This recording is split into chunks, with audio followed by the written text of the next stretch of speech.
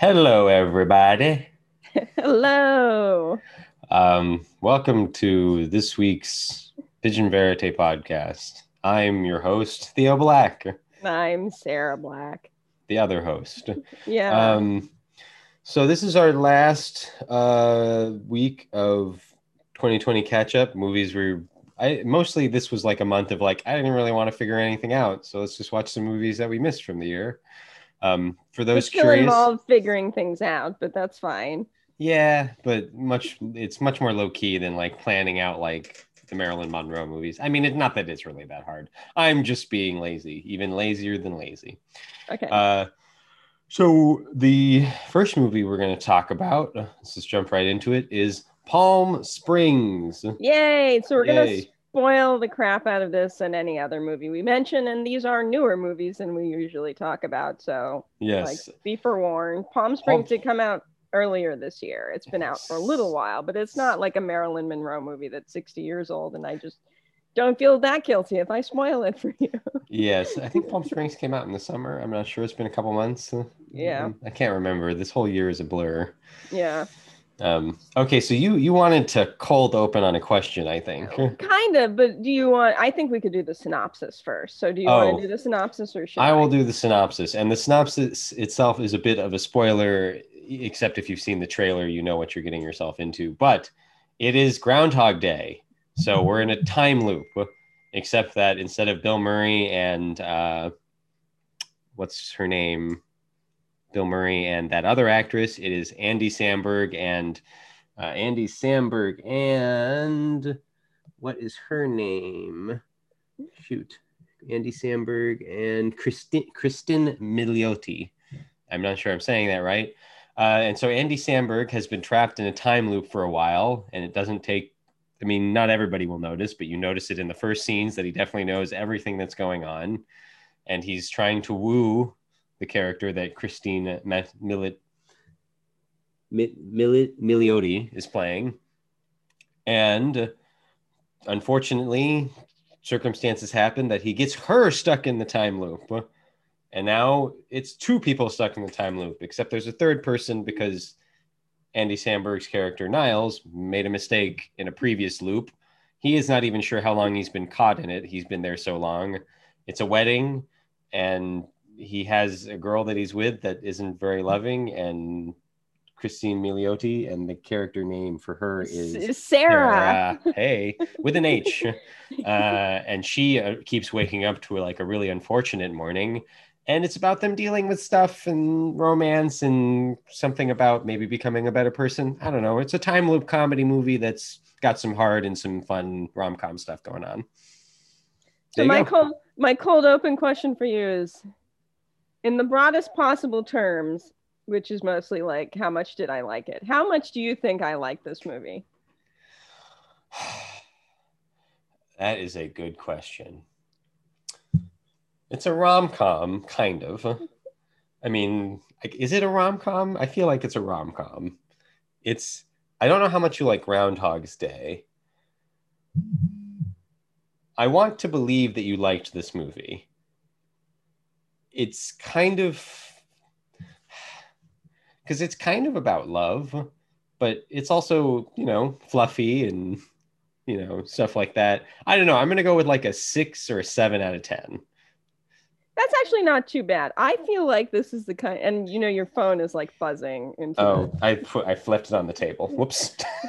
um I feel like this is the kind of movie. This is like, it's not as bad as Jesus Christ Superstar, where you're like, Sarah likes musicals. This is a musical, therefore Sarah must like this. And it's like that kind of movie where people who don't like that genre will see it and think that someone who does like that genre will automatically like it because they like all films of that genre. I feel like Palm Right. Springs falls into that land where people who aren't particularly well versed in Sisyphean horror, as I like to call it, which is where you're stuck in Right. a time loop.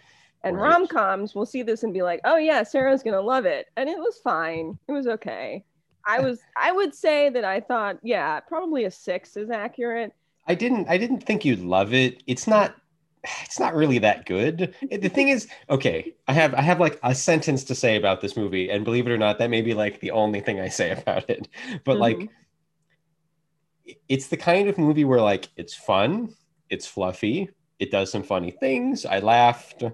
I'm not good at comedy. It's not really a Theo movie. Ultimately, I'm left with a like, well, it's good. I don't really have a lot of complaints. I don't think it did anything super poorly. At the same time, I think it was shooting for like a 60% average, and it kind of made a 60% average. Like, it's not a lot of movie. It's not trying to say anything big about life. 60%, you know what? That's fine.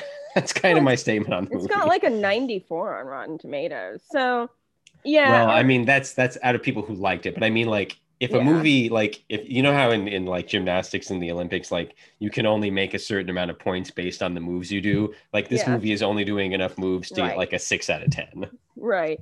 I agree. I completely agree. I think, but it does strike me as like it's trying to hit people who don't look for Sisyphean horror, so those people will be like, wow, this is so interesting and different. And that's why it has like a 94 on Rotten Tomatoes. Whereas really, it's like not a very good rom com combined with an okay Sisyphean horror. Like that is what it is to me. Because, and I enjoyed it, but it was way lighter and fluffier than I wanted.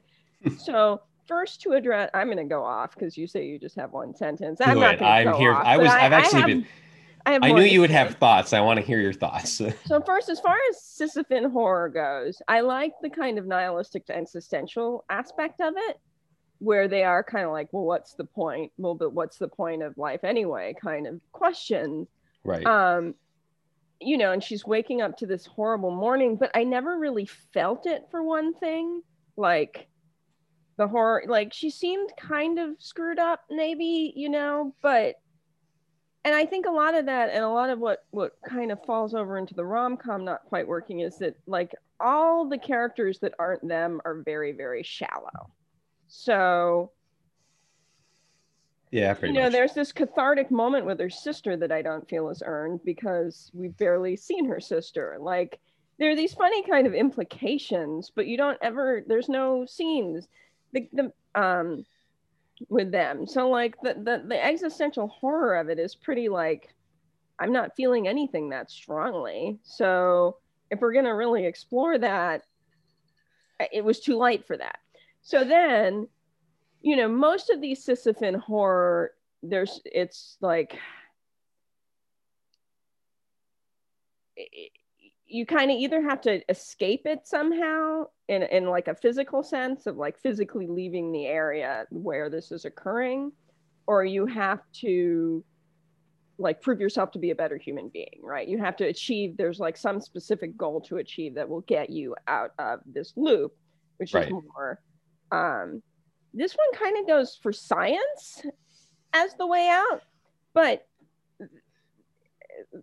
it's what like it made it kind of meaningless because it's just like she talked to a guy on Skype for a while and they figured out how to do it. So it was kind of like on one hand I'm like I like the notion that like this is some kind of scientific thing that's occurred, but it just feels kind of hollow. So what's the point of them being in the Sisyphean circle? Like it's a story.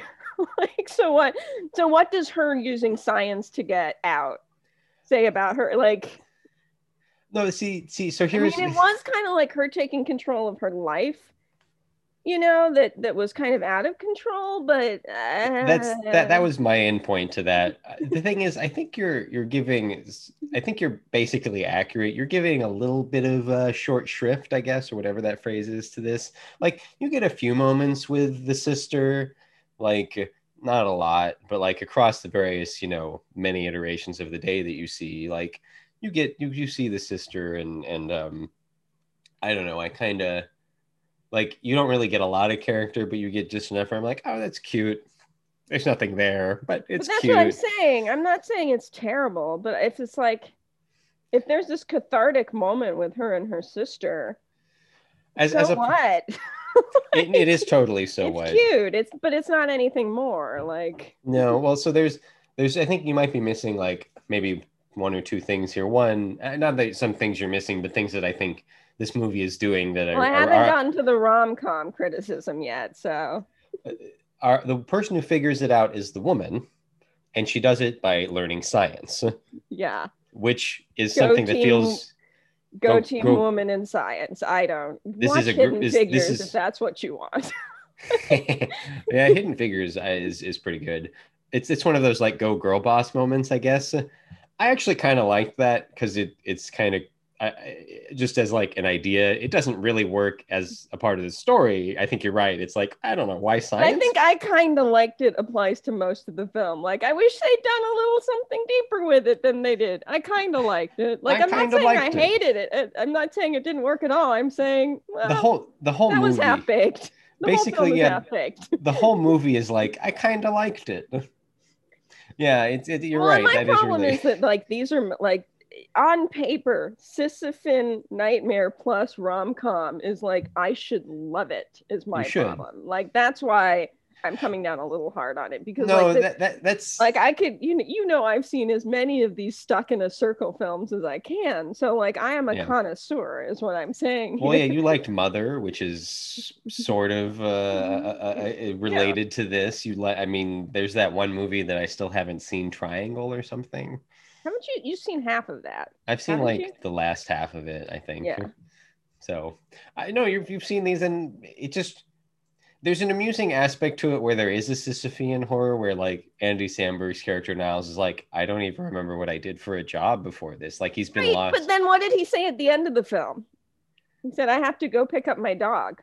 Right. So you remember your dog, but not your job. Like, so that's where it's like, it felt like they had this cute idea, but they didn't think about like, how would that affect? Like, I loved it. I loved it. I liked the idea that he'd already been there for a while and so on, but it didn't seem to affect his character that much. And that's where, if I'm going to get into the rom-com stuff, like that's where that really felt like. I have a problem with comedies and comedians in general. Not like a problem. I hate them all. No, just like it doesn't work for me. I see them walking towards me on the street. I cross cross the street. Get away from those guys. I don't want to get near them. No, I just don't. Comedy, just for whatever reason, it doesn't really hit me. I find movies that aren't comedic funny. Yeah. Like we're going to talk about Possessor and stuff in that made me laugh. Yeah. I mean, whether or not it's supposed to, but yeah, but you enjoyed Extreme Job, and that right, and that's a comedy. So, but it's really hit or miss with me, and I have very little concept of what works or what doesn't. Like I laughed at that dumb Jackie Chan movie too. Right. So like, I don't know, but Andy Samberg is a guy from my childhood, basically from my teenage years. Like it was Lonely Island, Lazy Sunday, and like what a Dick in a Box, I think was them too. I love the Michael Bolton, right? Jack Sparrow. I think are they the On the Boat guys? Did they do that one? Yeah, I bought a yacht. I bought a boat or whatever. Yeah. Yeah. Anyways, so I kind of like his sketch stuff. He's really good at doing simple short form things that are clever and cute and funny, but they're not really meant to like challenge your brain. They're just like clever, smart little things. And this is like, there's a lot of clever, smart little bits in it. Yeah. But it doesn't quite add up to a whole thing. I'm not sure if he just hasn't hit his stride, and maybe there's more Andy Samberg stuff out there that's good. I've heard of one or two things that are supposed to be really good that he's done. I don't know. I'm not he didn't write this, and the person who wrote this isn't hyperlinked on right. So Wikipedia, I mean, so maybe I'm looking at the wrong things here. Maybe it's not really that, but like I just feel like the stuff that Andy Samberg ends up being in, and in fact, we're going to talk about another thing that I watched that was I think more directly made by him. It had his production company. It had Lonely Island Productions attached to this. That's why I thought he wrote it, but you're right, he didn't. Anyway, so it's like I'm kind of left with like, I don't know, Andy Samberg. I'm not quite sure I get you. I don't get a lot of comedians like, and we occasionally watch movies like I like, especially in the last decade or two. Like I don't know. It's funny. I've recently discovered a few friends have not seen Beverly Hills Cop, and I'm like reeling from the reality that I now live in. But like, we could argue for forever about whether comedy or drama has to be better written, and I think it's a stupid conversation, but comedy needs to be well written. Your characters need to have depth and consistency. They Yeah. don't have to, it can be funny. Like, but you know, he's this kind of nihilistic guy who's been there so long he can't, like, there needs to be some, like, and there was in places, but it just was inconsistent. So anyway, so let me get on. So the rom-com would be mostly that the character, like, if this is going to be a rom-com, we need to really see them fall in love, and instead there's a montage, which is my least favorite rom-com. And this is hardly the first movie to do it, but like putting music over people smiling doesn't equal a love match. Like, it just doesn't work for me. Yeah. And there again, it kind of worked. There's like the seeds of, like, we find out eventually that he lied to her and he slept with her a ton of times. So was he in love with her before? I don't know. I wish they'd actually written that in. Like, there's the seeds of when he's finally like, I love you and going with you, I'm kind of unconvinced. I'm kind of like, I don't know why. Like, there's almost like a throwaway line about how, like, we really know each other really well now for having spent this much time together. But it's like, well, it would have been nice to see a scene where in the wedding, even, like, they act like, we see him rescue her early on in the first scene because he's been through this a million times and he saves her from having to give the speech. Yeah. But like, there's almost never another moment. Like, there should have been more. Like, it kind of worked. There were the seeds of something, but they didn't blossom and bloom into a beautiful flower. And that's where to me, this movie kind of worked. I kind of enjoyed it, but it kind of disappointed me. And it's hard because when you're disappointed, that can kind of overshadow the good qualities. And I think it's still light and fluffy and fun, but those seeds of something bigger make me feel this is almost like it could have been something better and it wasn't. This and reminds me people are gonna think I like it because it's a rom-com time loop movie, and it's like, I think I'd rather watch Happy Death Day, honestly. So I need to watch and that. I like Andy Samberg just fine, but yeah. I mean, there's a different skill to doing a 2-hour long comedy than doing a 5-minute sketch. Yeah. And one is, I'm not saying one is better or easier or harder, but it is a different piece, and it has to be approached differently. Yeah, and I really don't know anything about Andy Samberg and comedies. I've just seen a little bit more of his stuff than some other people. I don't know. Here's a so Happiest Season, like, I think I probably liked Happiest Season more than you. Like, or I liked it similarly. I just think for Happiest Season and for this, I didn't really have any expectations. Mm-hmm. I think that's the big difference. Like, we probably like it about the same. It's just that you're disappointed in this and Happiest Season, and I was fine with Happiest Season, and I was fine with this. Yeah. I wasn't really expecting much of anything. They're not my genres. I don't really come in with like, well, if it's a sci-fi movie, but it's this kind of sci-fi movie, is it going to do this dumb thing that I've already seen? Is it going to do this? So I think I'm almost left with maybe a slightly better feeling because, like, I had a fun hour and 30 minutes, Yeah, no, I get that. I mean, and to talk about the things I liked, I did like that he'd been in it already. And I mean, it was pretty obvious. It wasn't, but it also was revealed fairly quickly. I like that they kind of explored the existential nihilistic aspects, even though I wish they'd explored it more. I like the scene where she and him, I like that they kind of explored what they could do with their day. Yeah. And to the point where they go camping and they seem to get high on mushrooms and see dinosaurs and stuff like that. Like, it had some, like you say, there are some good bits. I thought it was really good at just lambasting the kind of boho silliness of having a Palm Springs wedding with that ridiculous, like, quasi dream catcher thing in the back. Like, it was pretty on point about the kind of vapidness of those people. It just seemed hesitant to really explore it in a comedic way. So, I liked all those aspects of it. I just wish it had been a little it wasn't really written. It wasn't really interesting. It should have been better written, but it wasn't really interested in being that pointed either. Like, it doesn't really poke too hard at anybody. Yeah, but also, like, why not live the same day over and over again? I mean, you can't travel as much, but, and for her, there was an answer to that was kind of, but I never, I wanted to feel a little more. Anyway, I think I've kind of covered everything I had to say about Yeah, I that. should probably be a little specific. I noticed you being specific there, so I should be specific too. I like that we start in media res or whatever, like in the Mhm. middle of the time loop. There's an episode of Dark Matter, which is this sci-fi show that probably nobody watched, where we start a time loop with somebody already going through all of it, and I kind of like that approach. Um, I like I like her deal. I like that she does use science to solve it. It isn't really work, but that's good. I like that Andy Samberg is like kind of just trying a bunch of different things, and like he slept with some different people. He sleeps with a guy in it, and it didn't feel. Sometimes there's the whole like in an effort to be like I don't know liberal. There's like sleeping with men jokes, men sleeping with men jokes, but it ends Mhm. up being kind of mean spirited or kind of stupid, and it ends Mhm. up being just as bad as if like you were being homophobic. But this one was just felt like Andy Samberg's just he's just trying things. He's Yeah. open to sexual experiences, and I kind of appreciated that kind of ease with that went by. J.K. Simmons is good. I like him in everything. Yeah. Andy Samberg was good. Kristen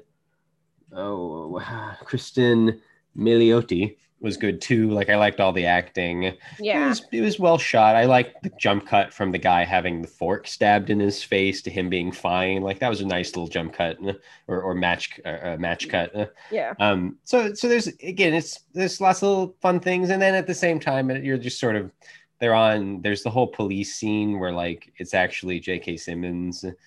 Right. And I feel like that was their attempt to show, but it didn't quite work. That was It their didn't attempt to show them the two, our romantic leads connecting. She kind of does something for him, but it doesn't, again. And it's so hard because, they give that line where he can't remember what his job was, even though later he remembers he has a dog. And when you have a character without it, like, it's hard to know a character that can't remember his past. And that's where it would have been nice if, like, what if he'd been seeking, he slept with her a bunch of times? Like, what did that mean? Yeah, no, Like, that's did he go to her for advice? Is she the one that comforted him when he was despaired, even though she didn't know it? But who knows? I mean, who like knows? they We both never had have that.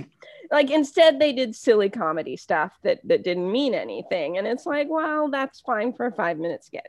they both have character and they both take actions. Like Andy Samberg's kind of up for whatever. He's an easygoing guy, and like we know that, but couldn't tell you a thing about who he is, like what his Yeah. past was. Like I couldn't give you any like pieces of his character.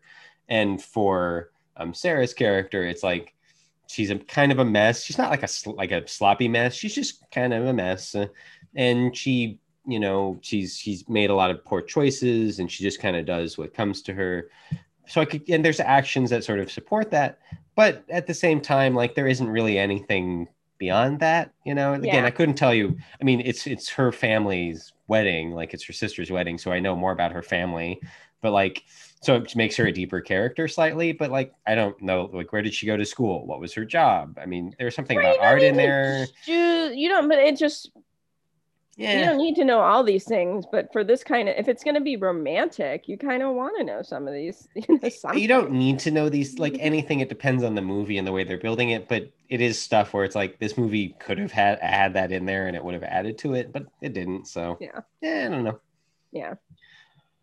Shall we move on to Yeah, I think, Possessor? I mean, it's cute, it's fun. If you're like me and this kind of a film should be your jam, you might be a little disappointed. All right, so Possessor. For the record, I unintentionally watched the not I watched the not uncut version or whatever, which means I missed like a minute that had like a boner in it or something. I don't know.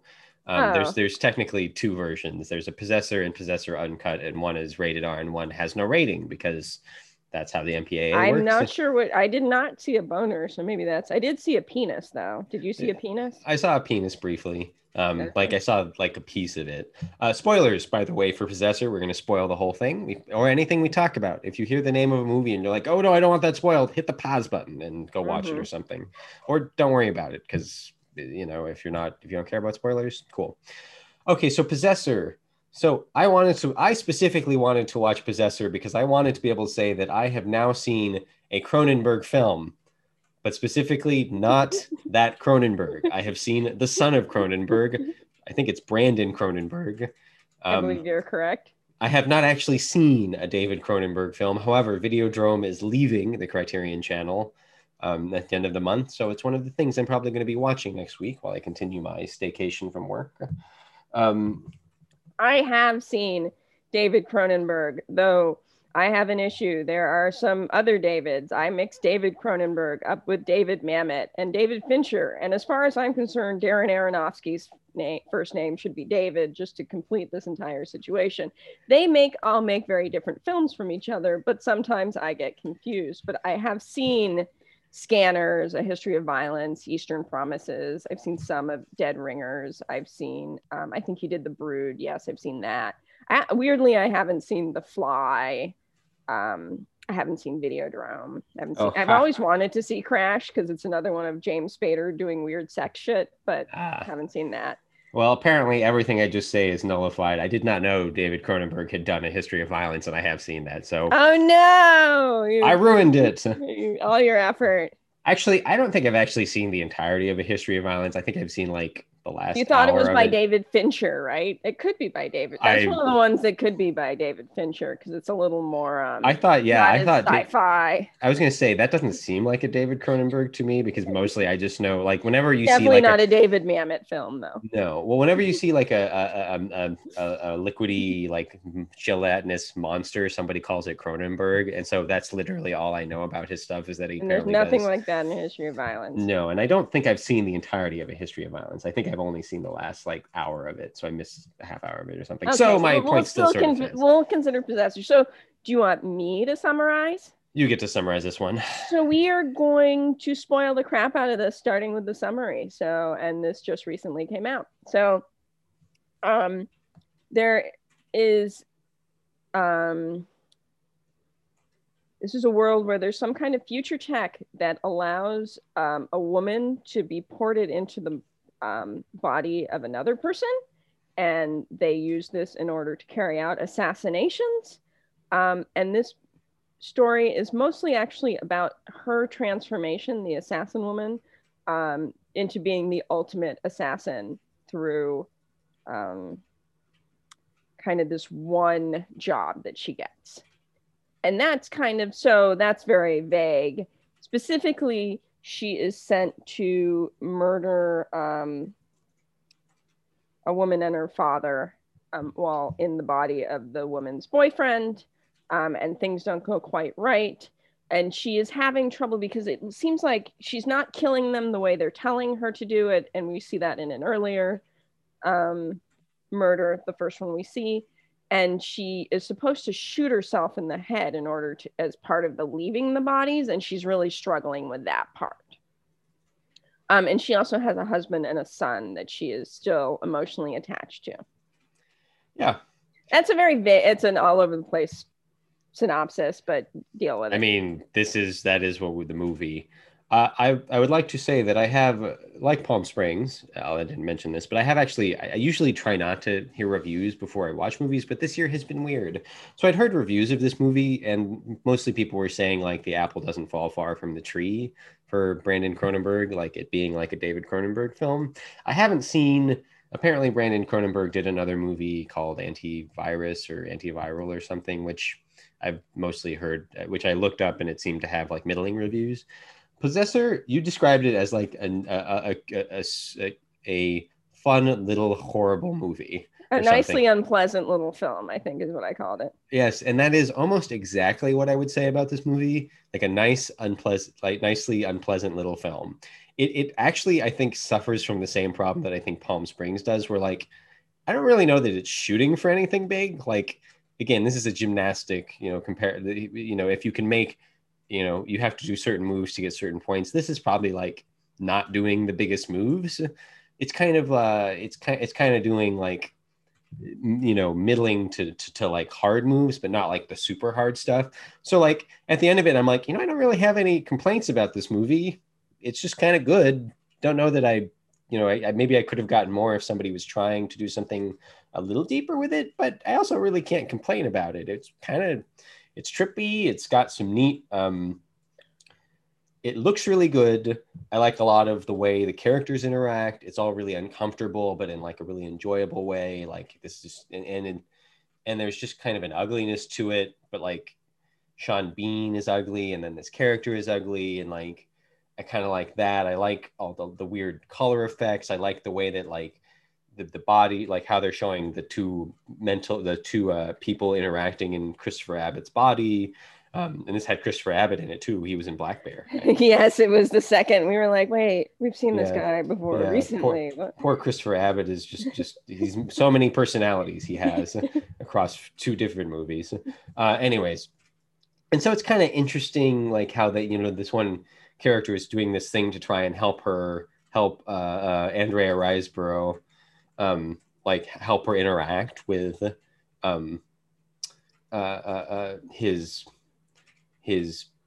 make it so that she can take over his body and get out of it. And so he like clicks it, and that brings Christopher and like you see her and the color changes, and you see I think her or you see him. Like that's really neat. Yes, like, there was a lot of neat. There was blue filters. That felt like throwback. Like instead of like they just did some neat. They took advantage of film as a medium, instead of like trying to write some dialogue, some stupid dialogue there, or instead of doing like weird, like super CG stuff, like it felt a little old school. Yeah, and I don't mind CG. I like CG, but often it's overused, especially considering that as far as we've come, you can still often tell when things are CG. Yeah. And I like that they just use kind of simple effects. There was some stuff when she was either having trouble while in this other body or so on, where they do like these really quick cuts that were kind of surreal, almost made you think. Yeah, well, and there's one point, and I enjoy, like, if you overuse something like that, it doesn't work. But I enjoyed it as this kind of like disorienting, like maybe this is what it's like to be in someone else's body. At one point, Christopher Abbott, like she's like melting, and like you see her melt and unmelt, and it's probably just wax. It's like literally wax that's melting or not, and it's like. That could have been CGI for all I know, but it didn't look like it. Either way, it looked great. And there's a point where like her face kind of melts, and then Christopher Abbott ends up with like a rubber mask of her face, except that it's all distorted. And it's like that could have easily been done with CGI, and they didn't. They just made a rubber mask, and I'm like, you know what? I like it this way. I'm sure it would have looked fine with CGI if they'd figured that out. But I like just the practical, the touch, the touch feel. Well, and it had meaning too. It wasn't just to creep you out, although it definitely was creepy and weird. But like it had to do with her kind of disorientation with who she was, and I kind of end up with I'm almost a little surprised you enjoyed some of this because it is. You sometimes don't like how showy certain directors are, and you get put off by like how much directors are trying to like do with their visuals. But maybe I've made you watch enough things that you're sort of becoming more into that, or maybe it just wasn't as because like this seemed kind of in your face to me, like with what it was doing with like cinematography and visuals. Yeah, and stuff but like this had I really like this. You haven't let me talk too much, so I know I've done it. I did it. I really like this movie. I definitely like it more than Palm Springs. I don't know if that's a factor of just, Palm Springs being a kind of movie that I have more hope for. Like Possessor, I kind of went in. Yeah. It does have kind of that creepy, unpleasant feel that you definitely get in Cronenberg films, but it also made me think of Under the Skin. It made me think of Enemy. It made me think of Ex Machina. It's these... And you were talking about there kind of not being enough, but I like... Again, like, when I say I like something doesn't mean I want every film to be like that, but I think we were talking recently about like John Carpenter films and how you'll have this like very simple premise that just kind of gets explored. Like here we have like this like world altering technology potentially, but we're just exploring it in this little story. And I like that kind of a thing. I like it when it's a really simple little story. And when you have that, your visual effects can kind of get out there and weird because you're not, it's not 2001, although I like 2001. But like, yeah, I mean, I don't like Ex Machina that much compared to other people. But other than that, I like these like Enemy and these kind of like small little You very haven't. in like it's really kind of an exploration of the Andrea Riseborough character. Yeah. You recognize her from Nancy, right? Like Well, Nancy, and also the she's one been with in a lot of stuff. she But was in that one with Nicolas Cage. The name is escaping me right now. Mandy, Yes, I which I fell also asleep for Mandy, which is not a statement of whether I liked it or not. I just fall asleep during movies sometimes. It's a thing. Andrea Riseborough. I don't know what she did before the last couple of years, but the last couple of years she's apparently mostly. I mean, like the three things I've seen her in have been like weird, trippy shit, and it's like, Yeah. okay, if that's what you're into. You Yeah. haven't. No, and You I liked her. So it's this I like that kind of thing. I like when you have some crazy technology, something really weird, or so on, but it's what you're actually exploring is one person. So this that's is kind of where that worked for me. I mean, I really like the author Murakami, and I feel like he's got, he'll have these men in these strange worlds, but it's more about these lonely, isolated Japanese men than it is about these strange worlds. Whereas like hard sci-fi, I'm not that interested in exploring. I'm mixed on horror sci-fi. Well, I have two things before you can keep talking, but I want to bring things into this. One is I like sci-fi too, and this movie is ultimately to me a sci-fi movie, and I didn't really realize that. And it's like this is a really neat little sci-fi movie, and I don't, I'm always looking for the sci-fi movie. And the second thing is you haven't mentioned it, but this kind of reminded me. You're talking about like you don't need all movies to be like this. A Field in England, you Mm. know, that's a a historical fantasy, What and was the it's one with the guy you like, Patterson? What was the space one? Oh, High Life? No. Yeah, High Life, right? Yeah, there's that Yeah. one too. And Yeah. just it's like I guess it's low budget sci-fi or something. It's just these little stories. And when I say little, I don't mean it like like little as in not very. Like I just Right. mean the scope of the story is a smaller No, scope. the world isn't in peril. Yeah. This is And a story about a woman trying to an assassin trying to put on a hit, yeah, like I like those things. So As I Ben Wheatley, the director of Field in England, did have a special thanks in the Possessor, which I Oh, just did he? yeah, Oh, interesting. I caught that it was going as it was going by, and I'm like, oh, I wonder if Sarah noticed that. No, Uh, I didn't. I missed that. well, something that's kind of interesting about this is like from the beginning of Possessor, this isn't a movie where like I felt a lot of emotions. It's not that kind of movie. This is a cerebral Right. movie where it's like you need to think about things. And Right. part of that is like from the beginning, like Andrea Riseborough is an assassin and like she murders people. That's bad. I think most of us are not interested in assassins, as a Yeah. concept. I mean, by most of us, I mean you and me and some number of people like Right. assassins, bad. Don't not into Yeah. that. And so like you're never supposed to sympathize or empathize with her and be like that, but you are like it is an exploration of like her character and a certain kind of intellect. Like it is, she has trouble getting out of the body. Like Right. why is that? Why is she having trouble doing that? Right. And Why I was way more interested in that kind of dissociation, alienation. I mean, I mentioned Murakami earlier. That's what all his books are yeah. about. Like more than the murder. Some of the violence got a little gory for my not for my taste. I don't mind gore. Like one of my things that Scanners disappointed me. David Cronenberg's film was like they had this amazing gory moment at the first like 10 minutes and then nothing quite compared after that. But The for the only thing kind of movie it was a little like I do know Scanners has that one thing in it. Like that's the only thing I know about it. it's That right at it's the beginning and after that it's just a movie. Well, so something about this that's interesting about Possessor is like it is about disassociation, but it's not suggesting it's a good thing, but it's really, as you say, it's about her becoming the ultimate assassin. And one of the reasons she seems to have trouble getting out of the bodies is she almost doesn't want to go back to her life. Mm-hmm. Like it's all a show. Like she feels like she needs to have this family that, this her, her ex-husband, like I think they're divorced. They're the ex separated and she has a kid, but like maybe she's having trouble going back because of them. And like the whole, I mean, as the movie goes on, ultimately she ends up killing her husband and, killing her Killing her kid son. too.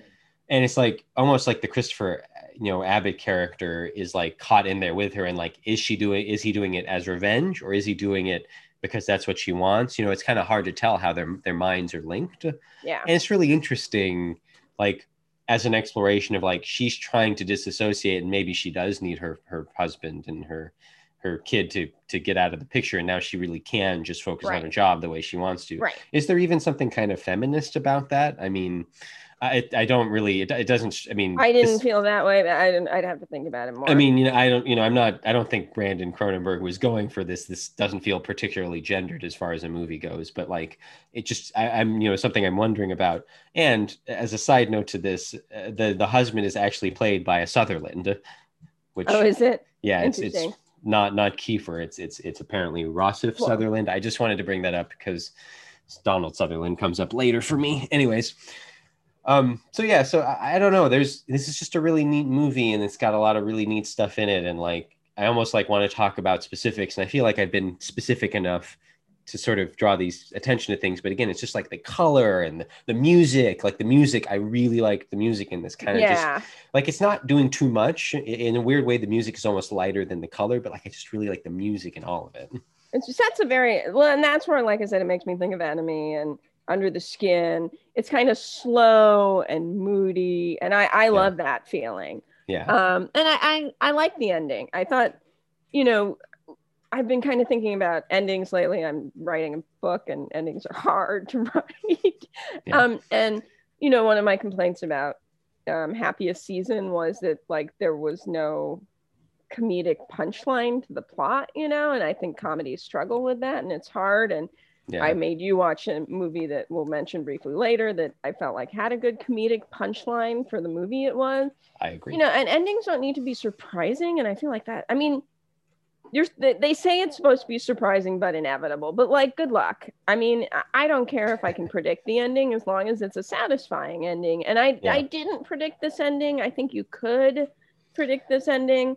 I predicted the ending, but like, again, as you say, it's like, it kind of doesn't matter. Like, I more or less wanted it to go that way. Like in a dramatic, dark, depressing way, it was the right punchline. Exactly. Like, to what the story was. And I that felt very satisfying, even though it's not a happy ending. It's hard to talk about and be like, well, I was satisfied and I enjoyed this and it was good and it made me smile. And it's like, well, but it's about an assassin who murders people and her family dies. But like, it's satisfying in the sense of like, none of this is real. It's a movie. It's all fake blood. Nobody died. Right. So, but you were talking with Palm Springs about how, you can only, the way they score gymnastics, you have to do you could execute 5 things perfectly, but you're only going to get so much of a score because you needed to do 10 things perfectly to get a higher score. Like, it feels like this is more like an 8, like and I kind of executed it more perfectly than Palm Springs did to me. That was weird to me. Like, this happens. Like, sometimes I see a movie and I'm like, I don't really have any problems with that. Like, some of the Marvel movies are kind of like that, where like they shoot for a 5, they hit a 5. Like, I don't really have a bunch of problems with them necessarily.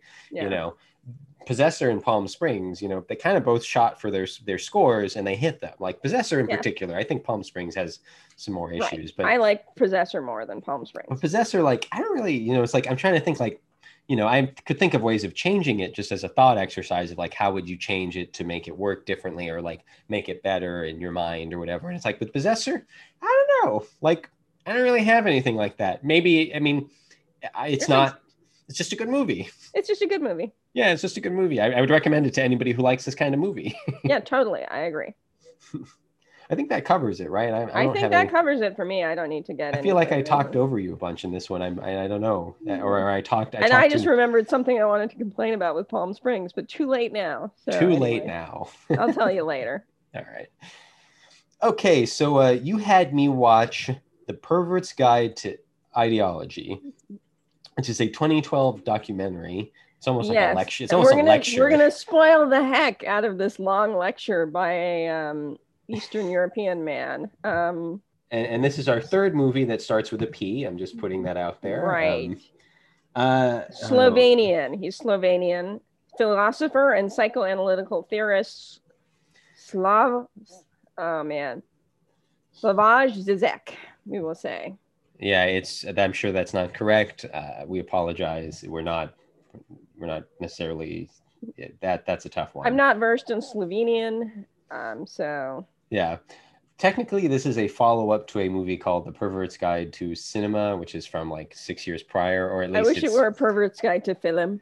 film. He says the word film, and it's adorable. Yeah, it's. I mean, I might maybe that's the Slovakian word for it. I don't know. I couldn't tell. I don't know what actual language he speaks because he talked about Yugoslavia because he's an older gentleman and he talked about former Yugoslavia a few times. So Yeah. which apparently when he grew up it was still Yugoslavia. Yeah. Anyways, so you had me watch this and I will do the synopsis for it. Spoilers again, as you said.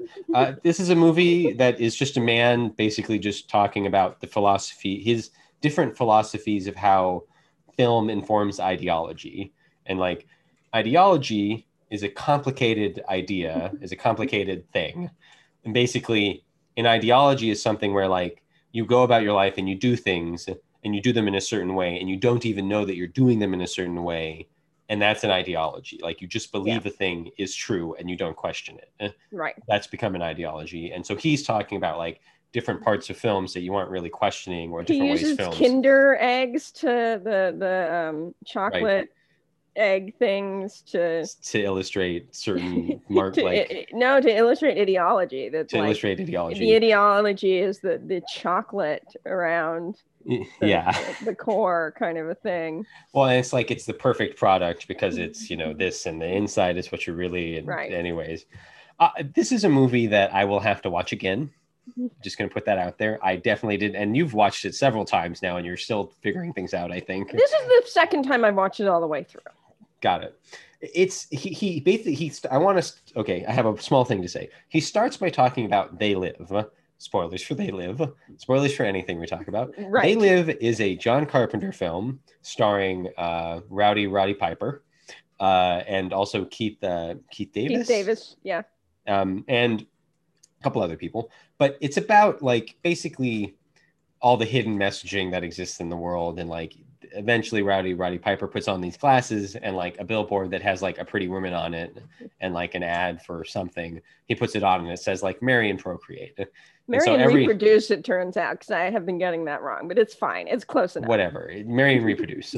And it has Obey, which is where Shepard Fairey and those guys got the Obey stuff from. That's the most famous part of it, is the Obey part. But he talks about that and how like it's this masterpiece and this like somehow Hollywood made it and like that whole thing. And I thought that set the tone for me kind of because I started laughing at that point because They Live is a good movie.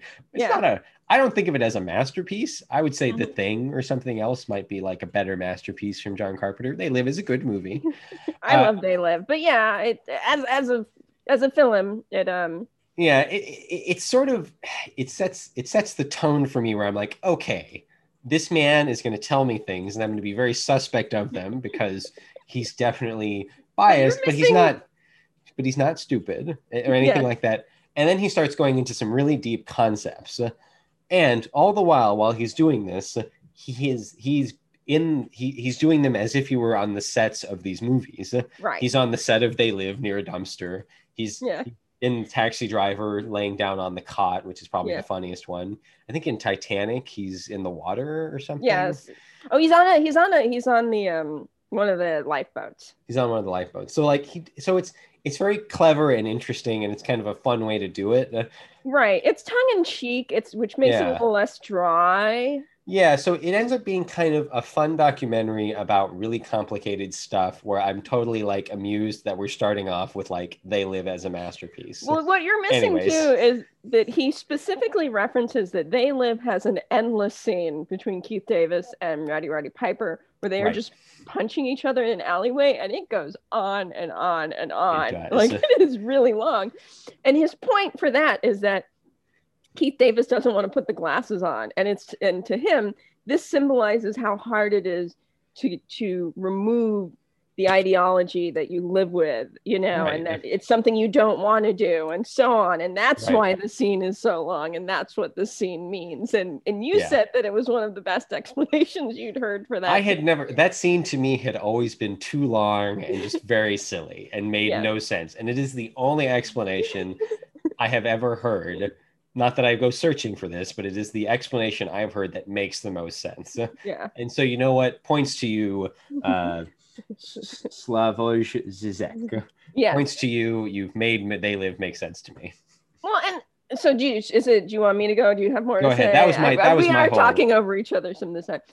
I don't want to say I don't agree with. I mean, we don't need to agree with what people say. Like he has a point of view he's expressing. Yeah. I like though that I've been watching all these Korean dramas, and I've been specifically watching some of the more conservative ones, and they all have a very strong marry and reproduce message. Right. And that's fine, and I don't mind that. It's just good. It's good to question what you're seeing. It's good to You hate it when it's in a movie, but you're fine with it in these Korean dramas. Well, because I'm getting something else from them. It's more complicated than that. And if I could say anything about him, like occasionally he gets very simplistic about stuff. But it's good to understand. And a lot of what he has to talk about is kind of groups, making yourself, he references the riots in England at the time, and stuff that seems very relevant now about these kind of, I think that's where his stuff is kind of important politically, where it's like, question what people are trying to sell you, question if one group of people is being scapegoated, if we're just, in his case, it's like the unwed mother is being blamed for everything.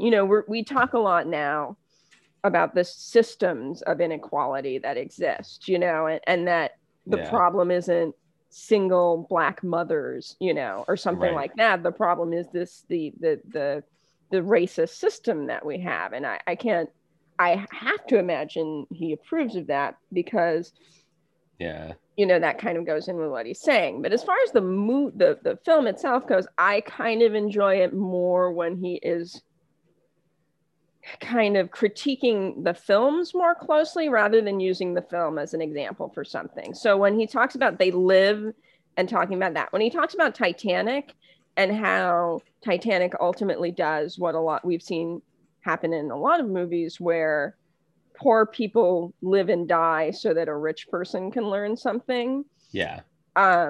We see a lot of minorities. We see a lot of wives die so that, like, this white male, this privileged white man, this wealthy, can learn something. Like, so when he, but to me,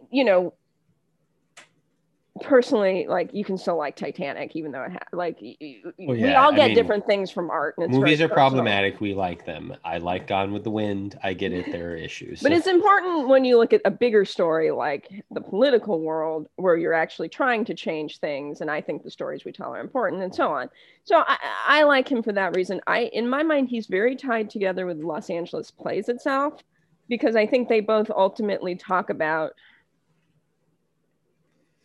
getting past this kind of getting past this layer of like totally. I totally see what you're going with this. It's LA about more itself, than just guy talks about the cynicism of LA Confidential. I love LA Confidential, but I know what he means when he talks about the cynicism wherein the only way for the world to survive in LA Confidential, it's that there's this lie at the core, whereas the reality is that the people can make a difference, right? And I forget what film they talk about in the Dark Knight. Dark Knight, you're right. Where, the good guys tell a lie in order to maintain order. And that's a very cynical way of looking at things, rather than like the people, and he's got atheistic, communistic background. And obviously that informs his point of view and what he's saying. But I find that, interesting. And in LA Plays in itself, he talks about all the stories in Los Angeles that don't get told, that they're huge. I mean, Los Angeles is such a city of many different kinds of people, and yet the films tend to focus on like the wealthier white people. And so that kind of stuff. And I think I like Los Angeles Plays itself more than Pervert's Guide to Ideology, if it comes down to it.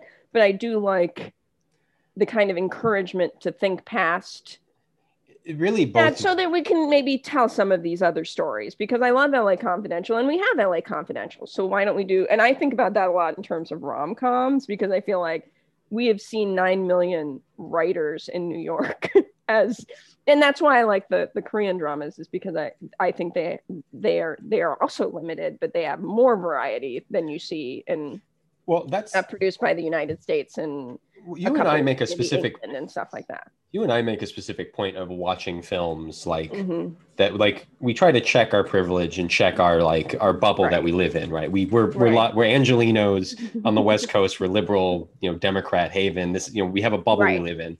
But that doesn't mean we don't miss a lot of. I mean, that means that almost means we miss more things sometimes because we're not paying attention. So we watch Daughters of the Dust, and I really like that movie.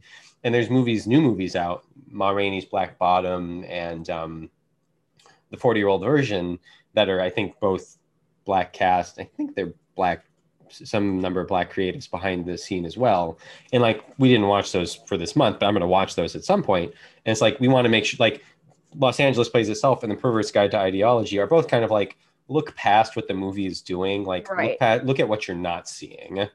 Right. So as a part of that, we watched The Watermelon Woman, and it's a lot of that is about what you don't see on screen, because it's about trying to find the history. There has to have been, lesbian stars. There, some of the Black women shown in screen were probably lesbians, or some sort of, open sexuality towards more than just, heteronormative.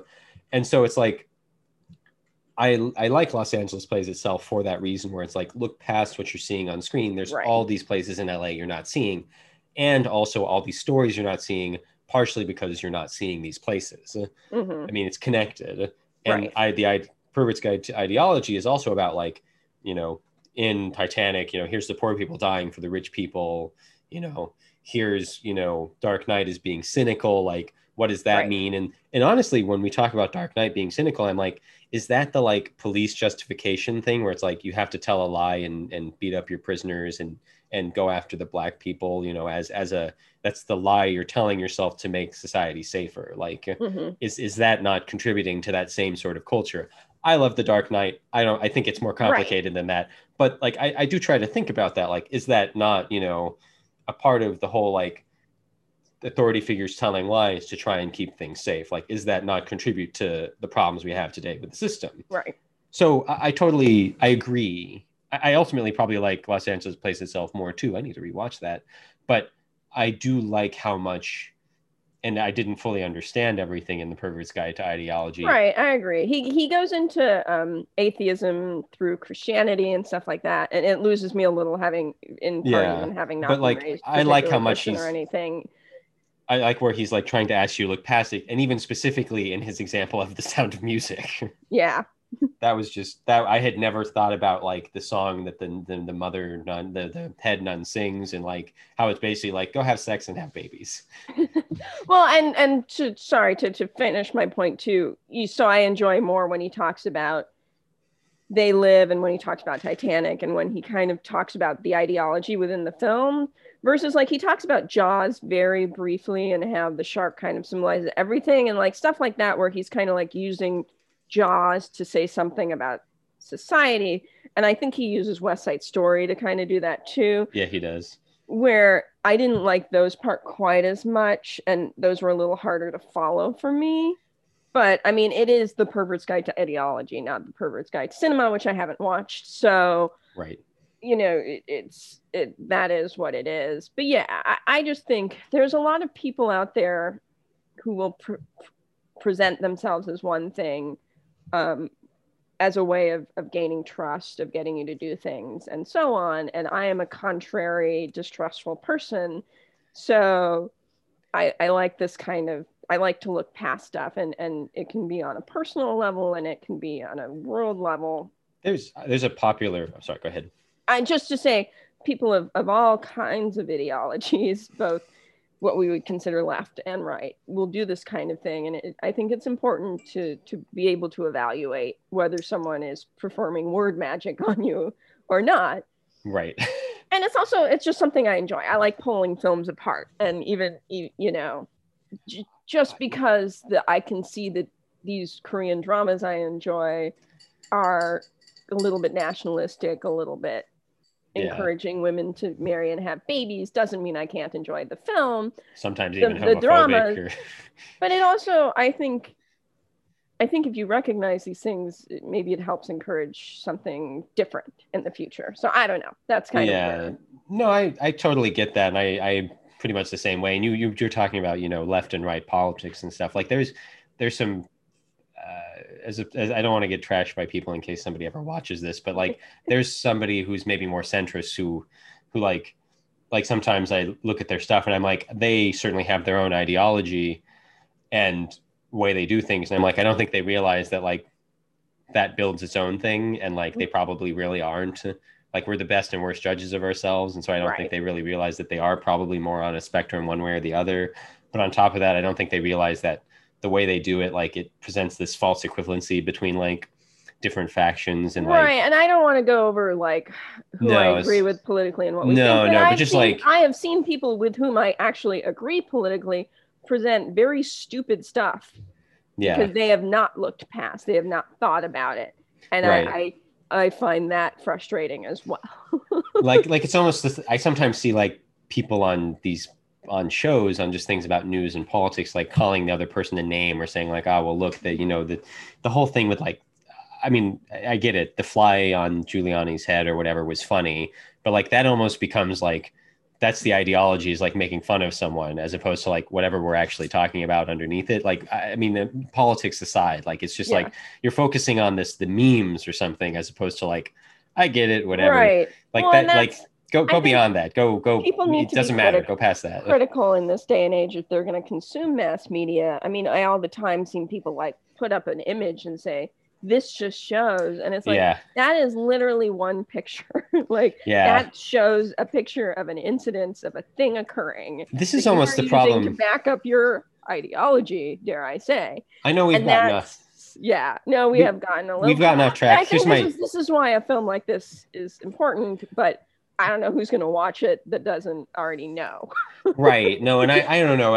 My last off track thought is this almost reminds me of First Reformed. Like Mm-hmm. this was kind of your and my problems with First Reformed is like at a certain point that movie just feels like an ideology. Like Yeah. I feel like you need to watch that and then watch this to really understand like why at a certain point like that movie didn't really work for me or for you, Yeah. among Yeah. other things. But Yeah. like you got to really look again.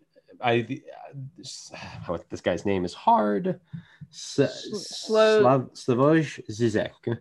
Like Slavoj. Yeah. he really, again, I got lost at times, but he does a good job of making the points for like Sound of Music and the guy who censored that one song because like if you Right. really look at it and how it does for Christianity and all that, and like I think that there's a really interesting thing in looking at that and looking past it and looking Right. at like what we're really doing here, and so I think if that you want to be critical of media, if you want to think about media and when I say critical, again, it's not necessarily about saying this good, that bad, but just to right. think about it. I think this is a useful film, A and lot that of you should be as critical of this film as everything. So a lot of my favorite like this and Lost You Don't Know Me and Los Angeles Plays Itself, these are all like film essays that like I really enjoy that are also ultimately documentary movies that could also just be on YouTube. And there's a lot of yeah, stuff on YouTube where like a lot of stuff on YouTube isn't even really about whether it's good or bad. Like usually they'll put that in there because their personality and their following wants that, but like it's really about like why did Francis Ford Coppola make these movies? And then he made yeah, these movies. And like the through yeah, line is all about family and like, why did these work and these didn't? And like,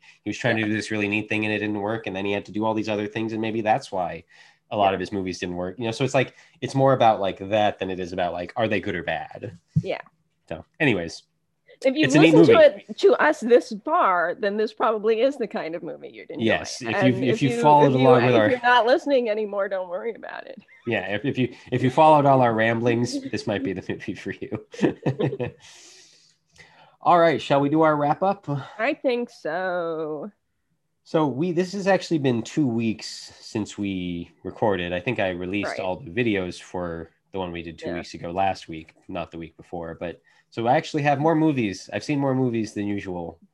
Do you want to go first or shall I go first? What do you want to do? I've seen less movies. Let me go first. So I watched Extreme Job, which is directed by a Korean. It's a Korean film directed by a Korean director who directed a drama that I was watching that was quite clever, and I heard about Extreme Job actually because Kirby. We saw a trailer for it, or he showed us a Yeah, trailer. and he was interested in it, and it is about some policemen who, as a cover, open a Korean fried chicken restaurant that does unexpectedly well. And everybody's like, "Oh, that's the Breaking Bad plot." It's kind of probably not though. I haven't seen enough of Breaking Bad. Also, this movie is from last year, just so people know. Yes, Recent, I'm not gonna spoil it, but I really liked it. It made me think of the movies of the 80s and 90s, and that like the bad guys are kind of simple. They're just bad. They're just bad. I feel like, you know, speaking of Christopher Nolan, who came up earlier, like we've gone to this place. I like characters to have depth and meaning, and you know, every villain is the hero of their own story. But you know, sometimes you just want a bad guy for the good guys to fight against, you know. And sometimes let's just draw a moral line in the sand and say that we're not going to use this movie as our moral compass in the future. And so it was fun, and I thought it had a satisfying conclusion, and I really enjoyed it, and I made you watch it, and you enjoyed it as well. You did, and I'll talk about it now since you're talking about it. But basically, it was just a really good movie. I don't know. It's kind of, it's that thing where it's like almost everything in the movie is a joke. It seems like, but that doesn't mean it's empty of meaning. Like that's one of the problems with like. Maybe that's why we've had some people claiming that the comedies are dead in the US is we've had a few too many movies where like there hasn't been substance behind the comedy. Yeah. I don't know. But like this was a movie where like there's jokes, but then it's like it's kind of also informing character. It's informing like who they are. Each other, and they, you know, and they're a team, and they care about their jobs. To the end, which again, you know, we recently watched a comedy. I'm not going to belabor it, but like the ending wasn't funny, and it's like it to be deep and meaningful, it lost all its comedy. Like this ending was meaningful and funny. Yeah, like it had both. It's one of those movies where you get to the end and you're like, oh, this was all set up. There was a setup for all of this. It all mattered. I feel good about like how we got here and why we're here. And they didn't tell us, and they didn't need to. It wasn't told too early. Didn't like some movies, like, you know, they blow the joke before they get there, and this one didn't. Like it could have easily. It also really made me want Korean fried chicken. Yes, it looks so good. We also both watched Scrooged, which is a 80s Christmas Carol retelling that both you and I get a little tired of Bill Murray playing the same character with. I don't mind actors doing the same character over and over again, because sometimes you're a specialist, you know, sometimes you're just really good. And often they add nuances to that character. Like, and I do think this was a different fussy man, like learning the value of life and love than maybe Groundhog Day or Lost in Translation or like a lot of the Bill Murray characters. But you and I are both a little. I tend to like Bill Murray the most in Wes Anderson movies, I think. Although I enjoy Groundhog Day, but Scrooged was just.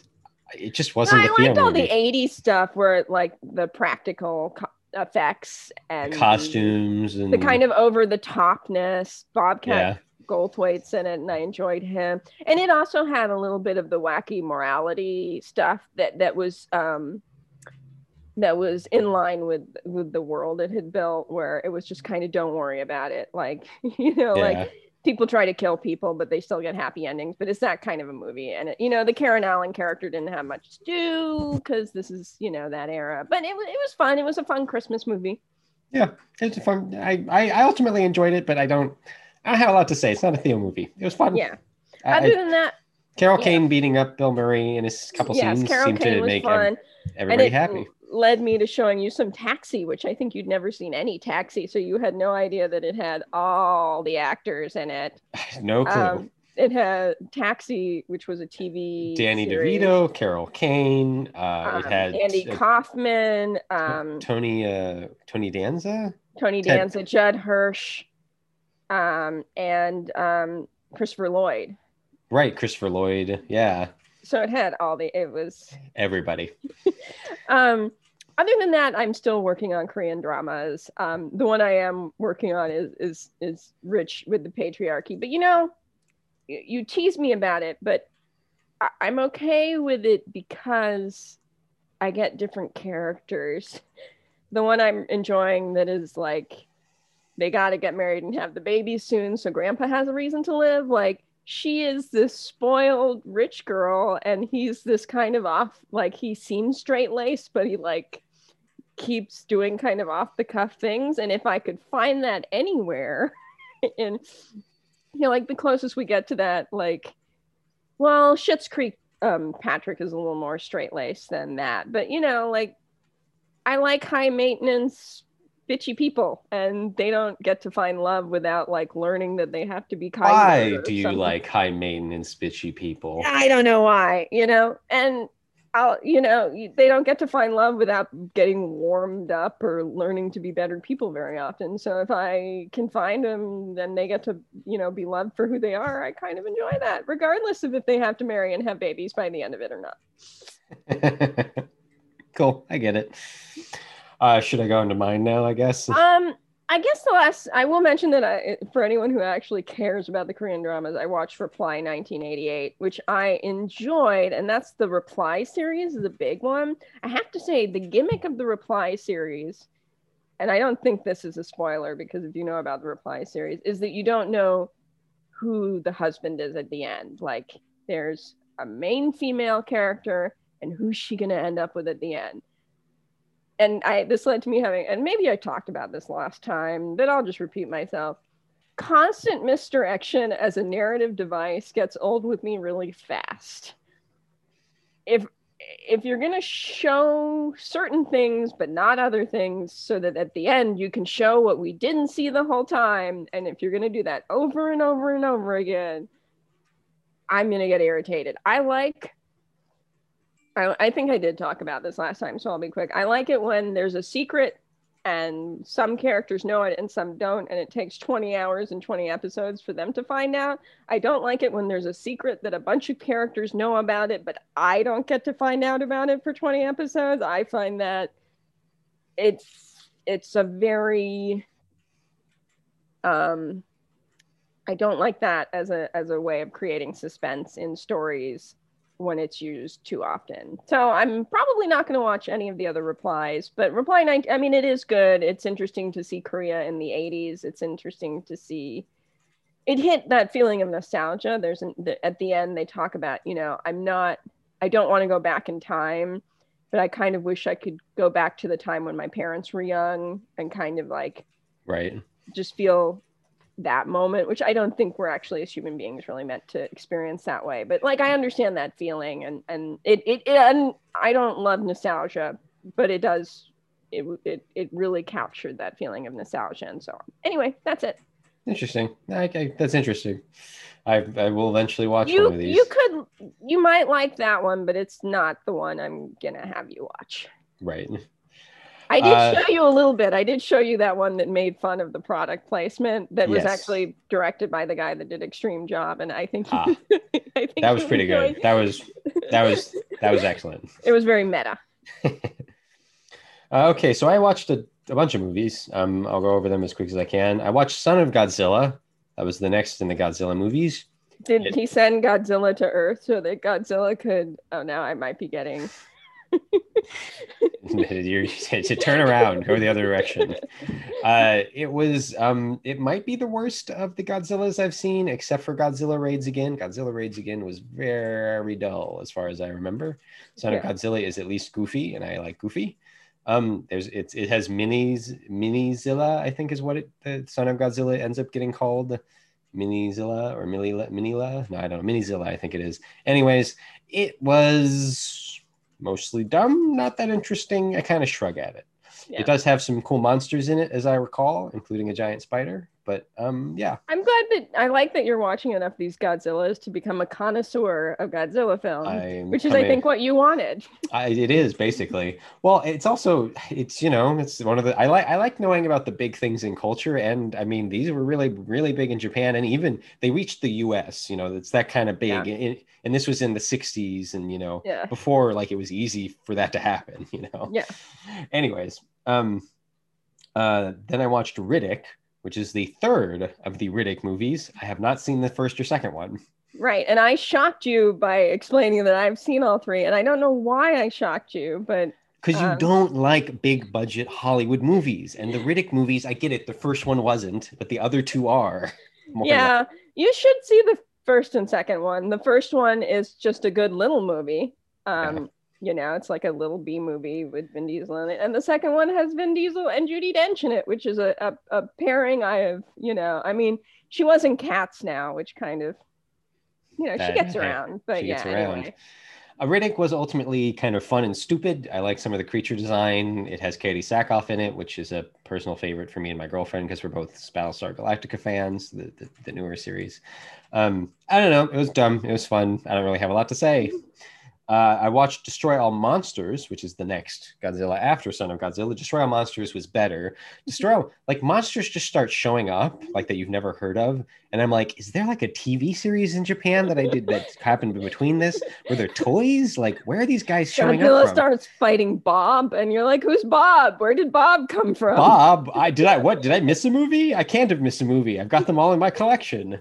Anyways, I would research it, but I don't want to spoil anything for myself because it's ultimately still a little fun to be spoiled or to be Okay. surprised. So eventually I'll report on this, but Maybe monsters they just were show in up. non-Godzilla movies, and they brought like a comic book. Like the Godzilla universe includes other movies that don't have Godzilla in them or something. Yeah. Destroy All Monsters was really neat. It's probably one of the better ones. I don't know like any of the like lore of what's good or bad. Like I liked Destroy All Monsters a fair bit. It's different than the rest of them. It's kind of got a different style. I don't know. It was just really neat. It was a different director, I think. Because there's one director, I think Ishido Honda, I think that's his name, who did like a bunch of the ones from this era. But then there's like a couple that were done by other people. And this was, I think, one done by another person. And it's kind of clever. There's a piece of it like Monster Island, which makes me be like, oh, so that's where Jurassic Park came from. It just, yeah, it ends up being. I think Grant Morrison references that in The Invisibles. Did you ever read The Invisibles? No. I think I might have. I think didn't I borrow that from you or something? No, I have Yeah. a different Anyway. one. Anyways, but so clever. You also have a lot of monsters and there's reasons and things happen and the plot's pretty good. And so it's a pretty solid movie, I thought.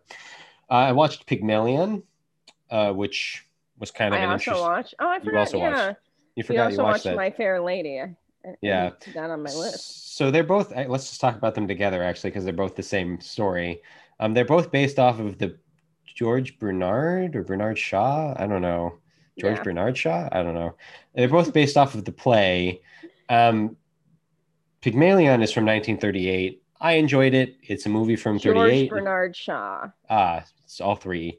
I enjoyed it. It's not a great movie. It's a little dry and it doesn't like have any music really. And it's kind of just like a guy being an asshole to Well, this woman. it's got a certain ideology, you might say, and it It's feels got like it's selling you it a little bit. yeah, it's kind of interesting because this is definitely like it.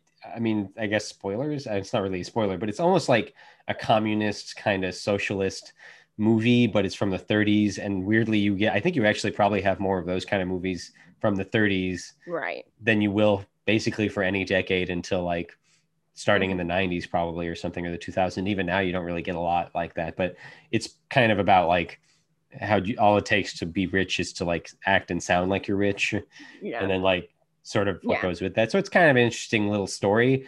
And the Pygmalion version was interesting. I don't know. I kind of liked it because it's older and it's kind of felt more pointed and it had more going with it. But then My Fair Lady is really colorful and there's lots of it's a musical and there's some kind of fun songs. And it's It's stylized. stylized. So I kind of liked them both for different reason. I didn't love either of them. I think you definitely liked My Fair Lady more, uh, but Yeah, I did like My Fair Lady more just because I don't like it when characters exist so that ideas can be explored as much. I really struggle with that. It's just not my thing. I like it Um, more than you, but I also have trouble with it. and My Fair Lady had a little bit of that crazy musical stuff where it's like and the ending, like it's all going in one direction, but like this is the 50s, 60s or whatever. So it's like, no, you have to, it's like suddenly Yeah. the ending doesn't match anything that happened before and nothing, The the good old ideology of censors. it's a little more interesting to me, is what I'm saying. Got it. But yeah, no, those were interesting movies. I ultimately enjoyed both. Watched The Bigamist, which is Ida Lupino from 1953, or that version, because I think there's been some other Bigamists, but it was interesting. I liked a bunch of what it was doing. I wish Ida Lupino had gotten to make it in like the 70s or something. I don't really know the full story behind her, but it was a really well done movie and had a lot of good dialogue and kind of interesting things going on. I almost wanted you to watch it, but I didn't ultimately think you'd like it that much. Wasn't quite sure there was enough there, but I think it pops up on lists of like movies that people really like, and like it's one that's been put forward a bunch. So I don't know, Bigamist, good movie. I finished Stargate Atlantis. I have now seen all 5 seasons of Stargate Atlantis. It's not as good as SG-1 or Universe, in my opinion. It's fun. It's got better writing in a couple seasons than others. Sometimes it gets really stupid. There's some acting that isn't great. It is Jason Momoa before he became really popular with Aquaman and other things and Game of Thrones. So I enjoyed it. I don't really have a lot to say because I don't think there's as much there as there's in other things. It's really the Dr. Rodney McKay show at a certain point. Did you rewatch Universe? No. Not yet. I will eventually. But I then watched All Monsters Attack, which is after Destroy All Monsters. All Monsters Because they Attack. were not all destroyed. They were not all destroyed, so they can attack now. Yes.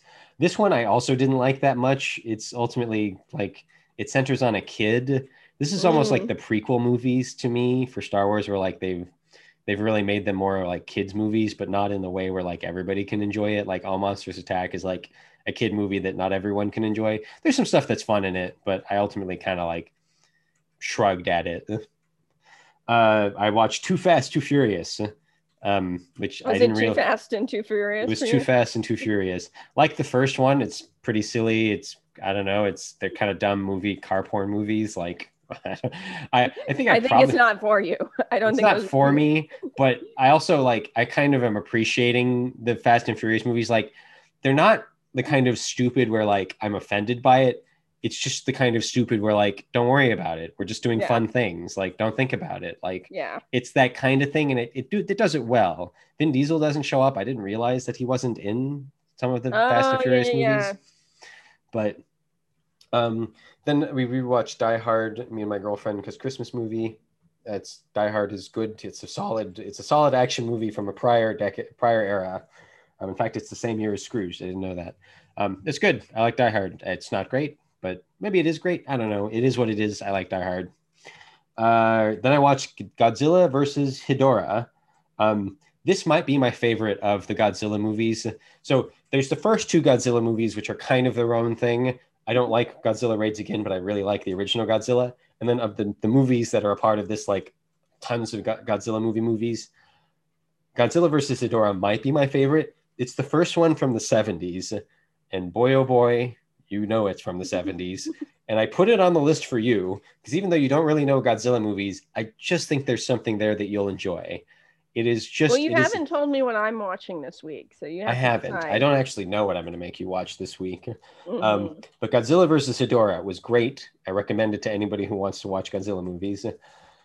I watched The Muppet Christmas Carol. I like Muppet movies. It was cute. I didn't know the Christmas Carol story until then, and then later rewatched Scrooged. But Muppet's Christmas Carol movie was good. It's a Muppet movie, and it has Michael Caine.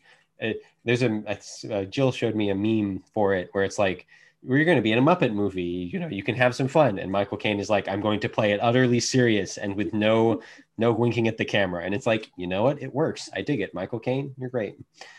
I watched 2 movies back to back. They're part of the 70s horror thing on Criterion. Let's Scare Jessica to Death and Don't Look Now. They're both excellent. They're both really interesting movies. I kind of want you to watch both of them. You've seen pieces of Don't Look Now, I think, right? And I know the overall story. You should really watch it, and I want to hear like a full opinion on it. But I'm not going to put it on the list because it's just a classic you should watch. Yeah, it's kind of already on a list for me anyway. Yeah.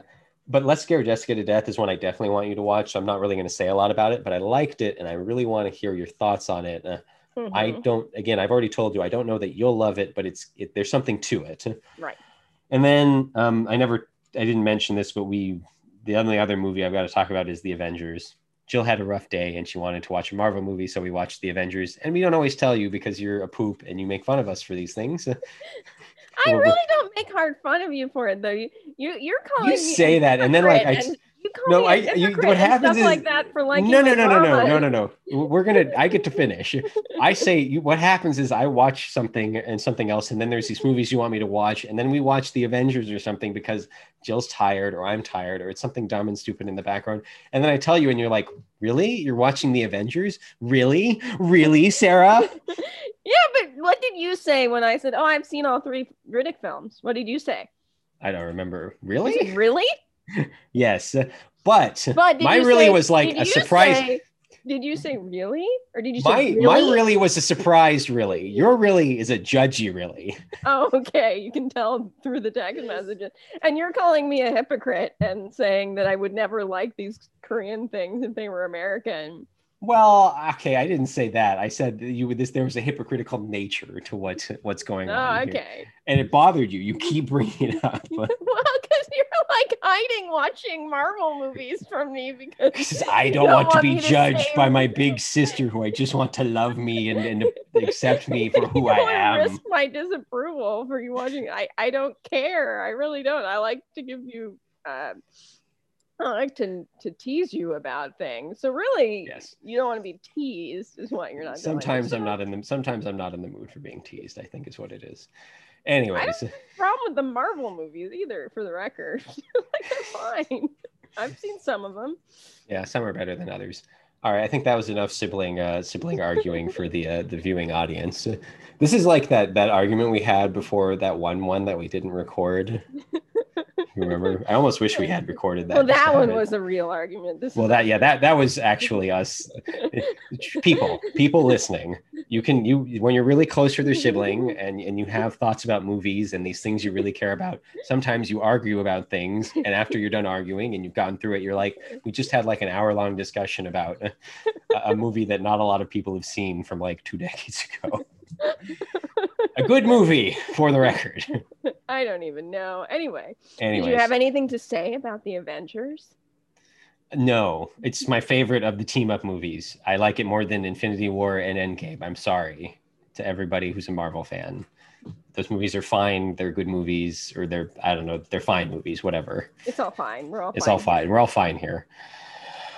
So what are we doing? So if we are watching bad good movies in the month of January, at least it'll be in January for anybody listening or viewing at home.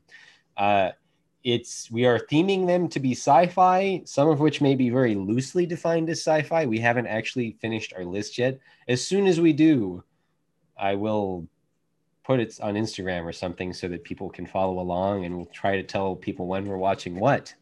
But that is some of what we're going to be watching next week and the weeks going forward is bad, good sci-fi movies. Maybe some of them will just be bad. I don't know. I've looked at a few lists and I'm curious.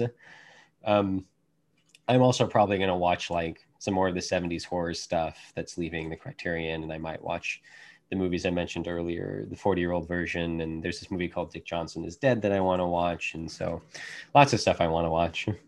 I'm going to watch whatever you tell me to watch. I forgot. I am currently watching another one of the unfortunate boy love genre. It's not an unfortunate genre. It's unfortunate that it's been tagged as BL, which stands for boy love, even though this is usually mature, consenting adults. If the genre becomes bigger, I imagine they're going to change it. But I'm actually watching one called, what would this be? Sanju Saimade Dote Dato Mahotsukunai. No, Mahotsukai ni Nareru Rashi. It's almost harder to read Japanese written out. Yeah. And in the syllable, I can read hiragana, and I can speak some Japanese. So that translates, oh my God, it translates to like, if you're a 30-year-old virgin, you may become a wizard, or something like that is the translation. Okay. It is like also known as cherry magic. 30 years of virginity can make you a wizard? Exclamation point, question mark. Cherry magic. It seems you can be a witch if you were a virgin until 30 years old. Cherry maho, which is just cherry magic. Okay.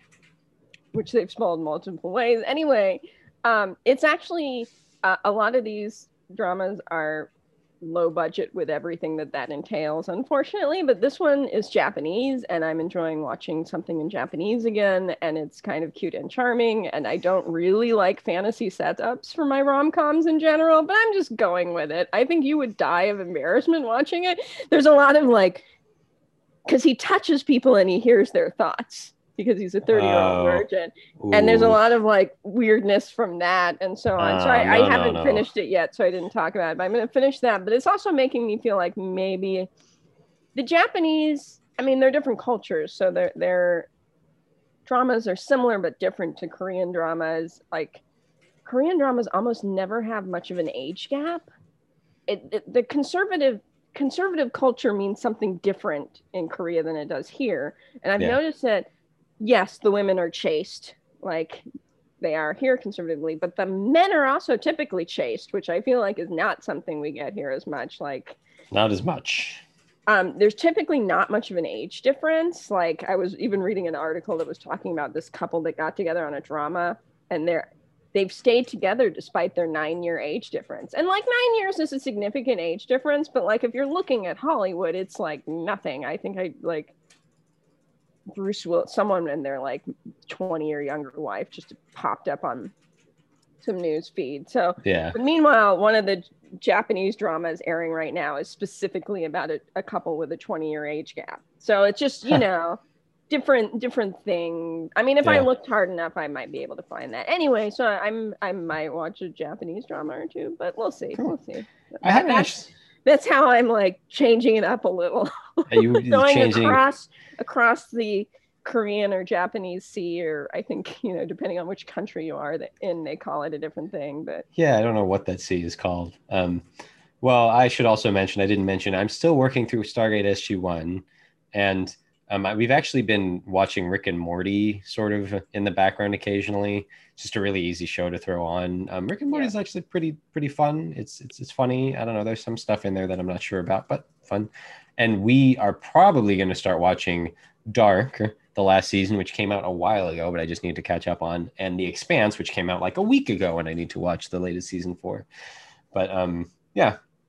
I think that covers everything for us. Did you watch the last season of Expanse? The previous? Okay. I watched the previous season, yeah. I've liked every season of The Expanse. I love The Expanse. It's a great show. And yeah, movies. I'm watching more movies for my staycation. I'm watching horror films, and maybe I'll make Jill watch like some of the stuff I've already seen. Maybe I'll show her stuff I already know about. Who knows? Yeah, and you got to figure out what I'm watching. I have to figure out what you're watching, but I have no clue what that is now. Okay. Cool. All right, everybody. We've talked for a very long time. We have. Thank you for joining us. Thank you for made it this far. If you've made it this far, thank you. I hope you enjoyed all the things. Have a good last week of the year. I think, or I guess this will be. I don't know when this is going to post, so maybe you've already had a good last week of the year. Anyways, have a nice day. Have a nice day. Bye. Bye.